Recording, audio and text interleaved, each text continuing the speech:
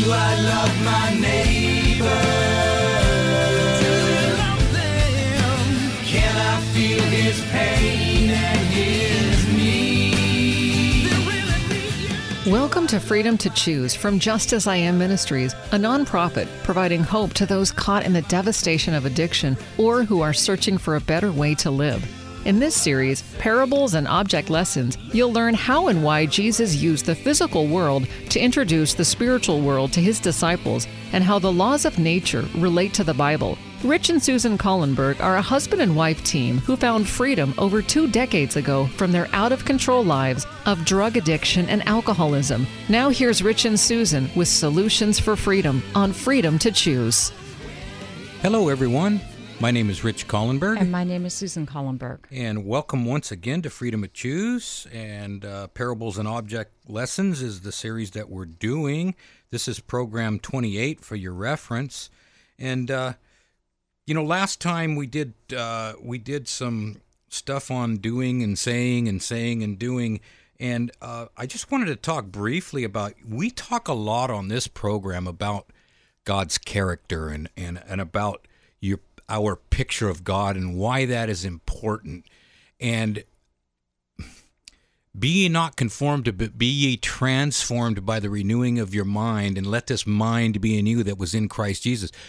And eternal life is to know God and to know Jesus Christ, whom he has sent. Mm-hmm. It is very important that we know the God we're worshiping, and that we see his character in Jesus, because by beholding we become changed. Right, and an easy principle for that is you go and you see any young child coming out of a kung fu movie, what happens? What are they doing? After they've beheld that vision of the kung fu, they're coming out and they're kung fuing. Yeah, right? Yeah. And it's the same thing. It may be a little bit more complex in human as you grow older, but it's very much the same. Is we become that which we worship and admire. We're going to become like that. Absolutely. It's just like when we talk to parents or to people, loved ones who are involved with an addict, and they say, well, if they didn't have these friends are causing them.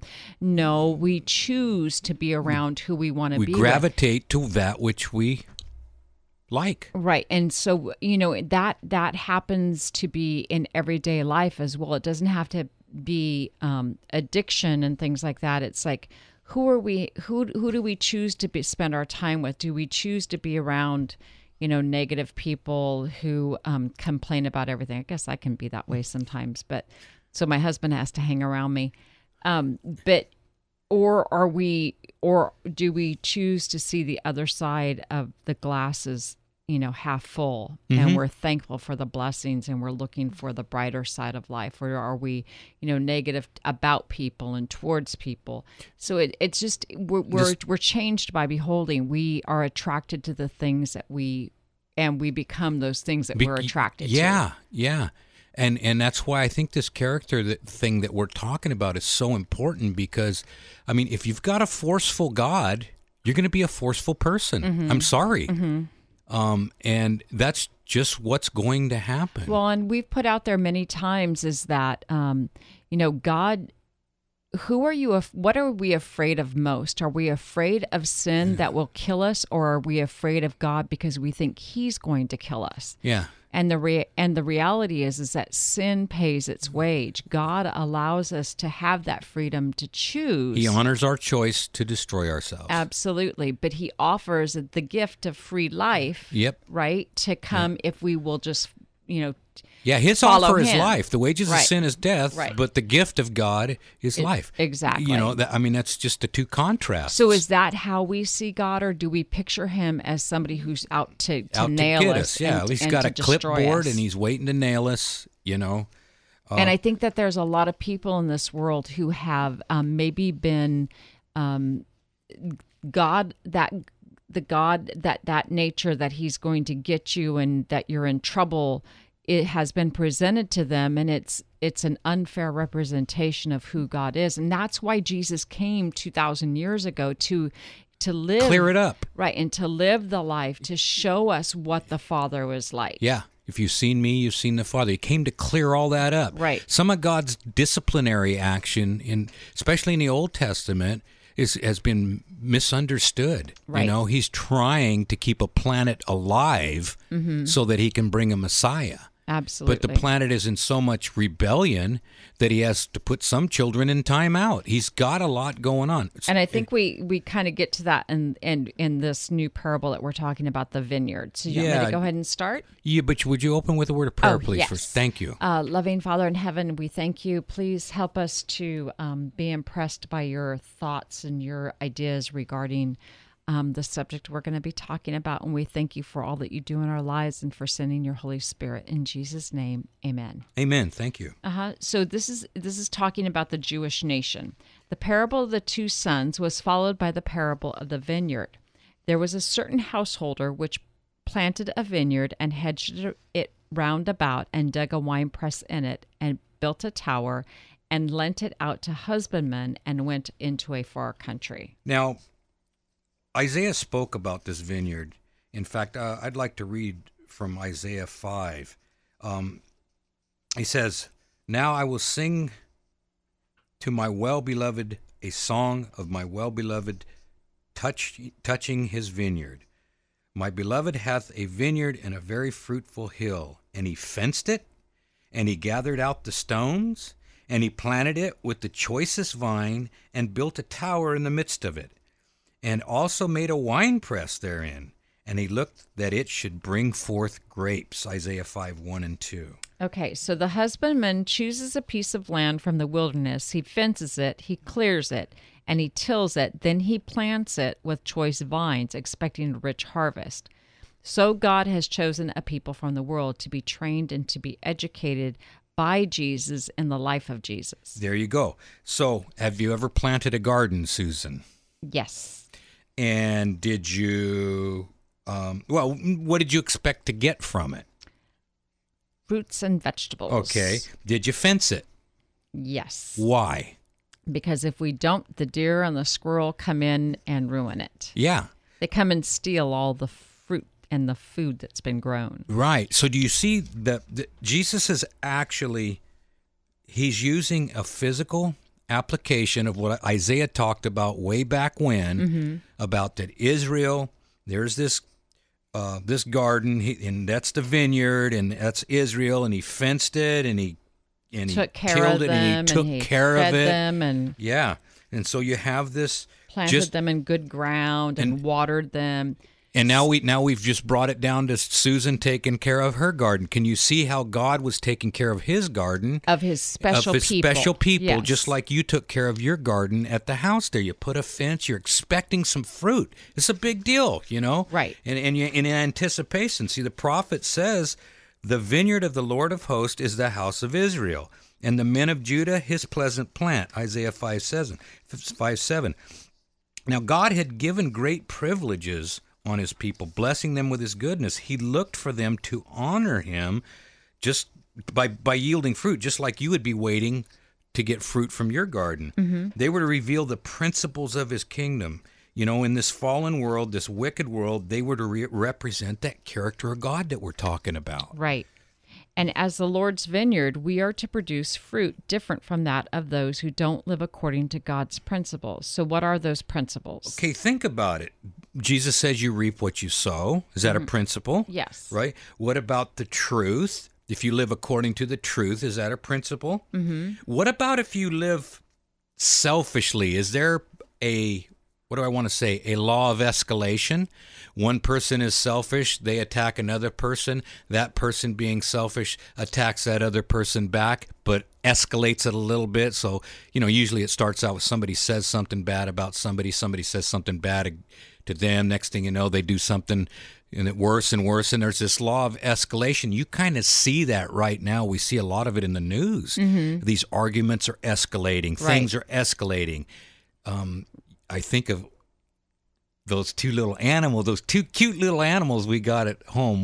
Who are they? Elvis and Oliver. Yeah, we got two pot-bellied pigs, right? Right. And what happens when you feed them within 10 feet of one another? Or further apart. Well, yeah, we try to feed them far apart because actually they get along, but then they don't as soon comes feeding time, right?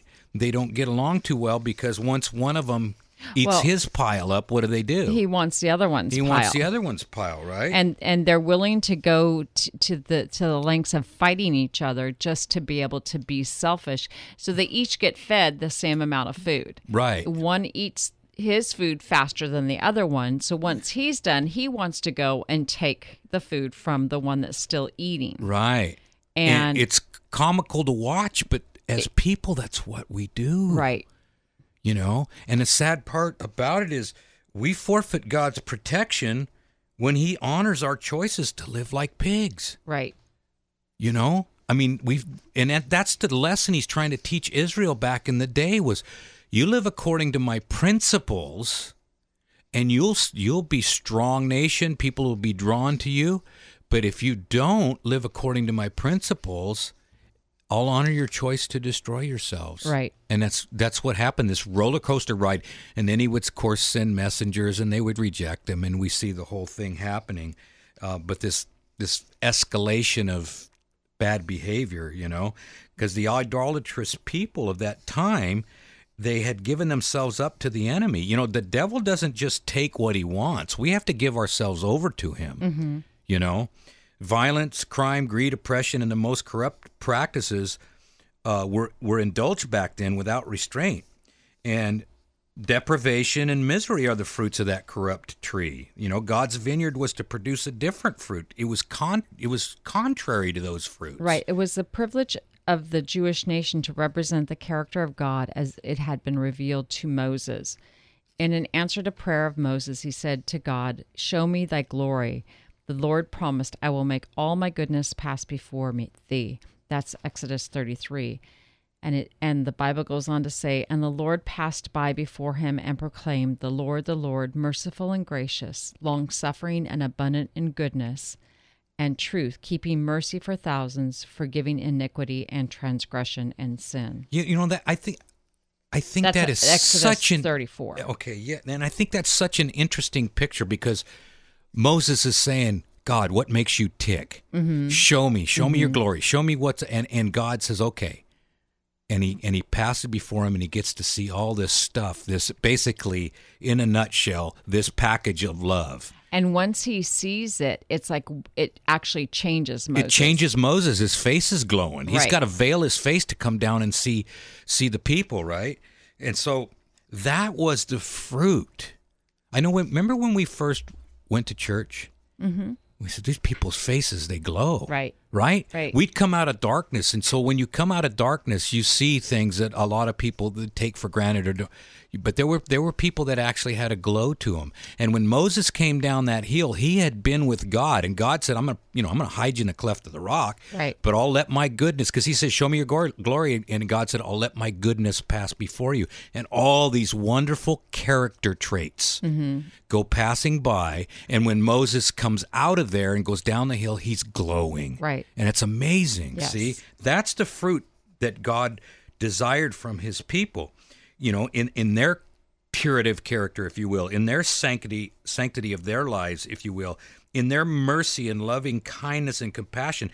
They were to show that the law of the Lord is perfect, converting the soul. They were to show that this is the way of life, that are the principles on which heaven is built. And when you live according to these principles, all is well. And you Right. have peace with God. You don't have peace with the enemy, but you have peace with God. And he just wanted them to live in peace, you know? Right. And he took care of them in the wilderness. He did. He enshrouded them in a pillar of cloud by the day to keep the heat off of them and a pillar of fire by night to keep them warm. He led and he guided them. He preserved them from the dangers of the wilderness. He brought them into the land of promise, and in the sight of all the nations that didn't acknowledge God, he established Israel as his own chosen possession. It was the Lord's vineyard. Yeah. You know, and I just, my mind is racing right now with this wilderness experience. Have you ever been in the wilderness?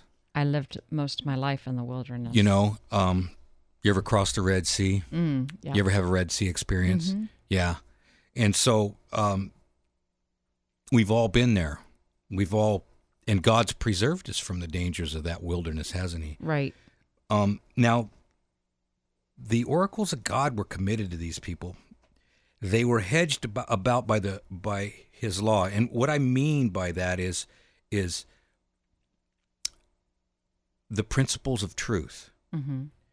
Obedience to these principles was to be their protection. In other words, if I'm living a lie, I have no protection against the enemy. Mm-hmm. But if I'm living along the principles of truth, I have peace with God and protection against the enemy, because there's nothing found in your conscience to hurt you. Remember that Jesus says the devils came, but he has nothing in me. Right. Right? Right. But when we live according to other principles, and this is all God wants us to do, God wants us to be able to recognize right from wrong, mm-hmm. and choose right and live according to those principles. But we can lose that ability mm-hmm. by damaging ourselves. That's why sin is a very dangerous business. Right. We can lose the ability to recognize between right and wrong, right? So God wanted to, he didn't want them to destroy themselves by those sinful practices. And so that being said, he also gave the object lesson of the tower being in the vineyard. God placed his holy temple in the middle of Israel, right, in their wanderings, and that was represented by that tower. Right. And, we all, that's where, and we're all have that, the purpose of that temple was to show the character of God. We're all the temple of the Holy Spirit. Yeah. To have those fruits of the Spirit. And I think we're going to talk about that soon. But the fence is it's similar to the law that is a law for protection. We harm ourselves and others when we go against the principles of God's government. We go against His law. I often think we've used this analogy, if you will, several times. But you have a baby, you have them in a playpen, and mm-hmm. you have the walls of that playpen all the way up, and you begin to lower those walls and give them more and more freedom. Next thing you know, they can crawl around the house. Next thing you know, they can get out in the yard, but they're still fenced in by a fence. And then mm-hmm. the next thing you know, they can go out as long as they don't go out in the street. But all these restrictions are protection. And God's law is like that. The law of, hey, I mean, what would it be like if you sat your family down in the morning and you're at the kitchen table and you have to tell your oldest son not to kill anybody today, mm-hmm. and that you have to tell your wife not to commit adultery today? These laws are there for our protection. They're principles on the way reality works, and we can't change that. And that's all God was doing when he gave Israel all those laws. They were just household rules of behavior. Well, and I think it was to help them to mature into trustworthy people. Yeah, right? and so they could have a happy home. Right. You And so Israel's obedience to the law of God was supposed to make them marvels of prosperity before the nations of the world, similar to what Christ did, the example he gave. And so Moses said, "Behold, I have taught you statutes and judgments, even as the Lord my God commanded me, that you should do so in the land where you go to possess it. Keep, therefore, and do them. For this is your wisdom and your understanding in the sight of the nations, which shall hear all of these statutes and say, surely this is a great nation, and it is wise, and it has an understanding people." That's Deuteronomy 4. Yeah, I mean, if you're in a hurry, a 25-mile-an-hour speed limit at a school zone is a restriction, mm-hmm. right? Right. But it's still there for everybody's protection. As long as you're not in a hurry and you obey that sign, it's there for protection. Sure, it's a law. And those laws that God gave them were there for their own protection. Now, if you're selfish, those laws become a hindrance. Right. They're in your way. They're against you. Right. But if they're you're against your nature. Against your nature. Mm-hmm. But they're not against the way reality works. Right. So God is trying to say, I have all these laws and everything to help your nature change from a selfish one into a godly one, like Jesus demonstrated into his life, so that you grow up into maturity, so that every day you can continue to make good choices as you go along through your life. Yeah, to the point where hopefully we mature into trustworthy people that won't harm other people, and we won't harm ourselves. That's a good point. And we talked about it in a previous program, but your nephew was swimming. And we're teaching him how to swim in our pool, right? Right. And so, that was really important because I didn't want him to be hurt, because the conditions, if you're unable to swim, that those can those can cause deadly consequences if you're not in practice with what you need to know. Okay, so my point is, what's the first thing he learns when he's swimming? That he can't breathe underwater. Okay, and so that's so important because he knows. You see, when we teach somebody, it's there for him. It's his own. It's for his protection. Correct. Right. Right. And so, just like in swimming, you obey that law. It's not against you unless you want to breathe underwater. You're going to die. Right. Right.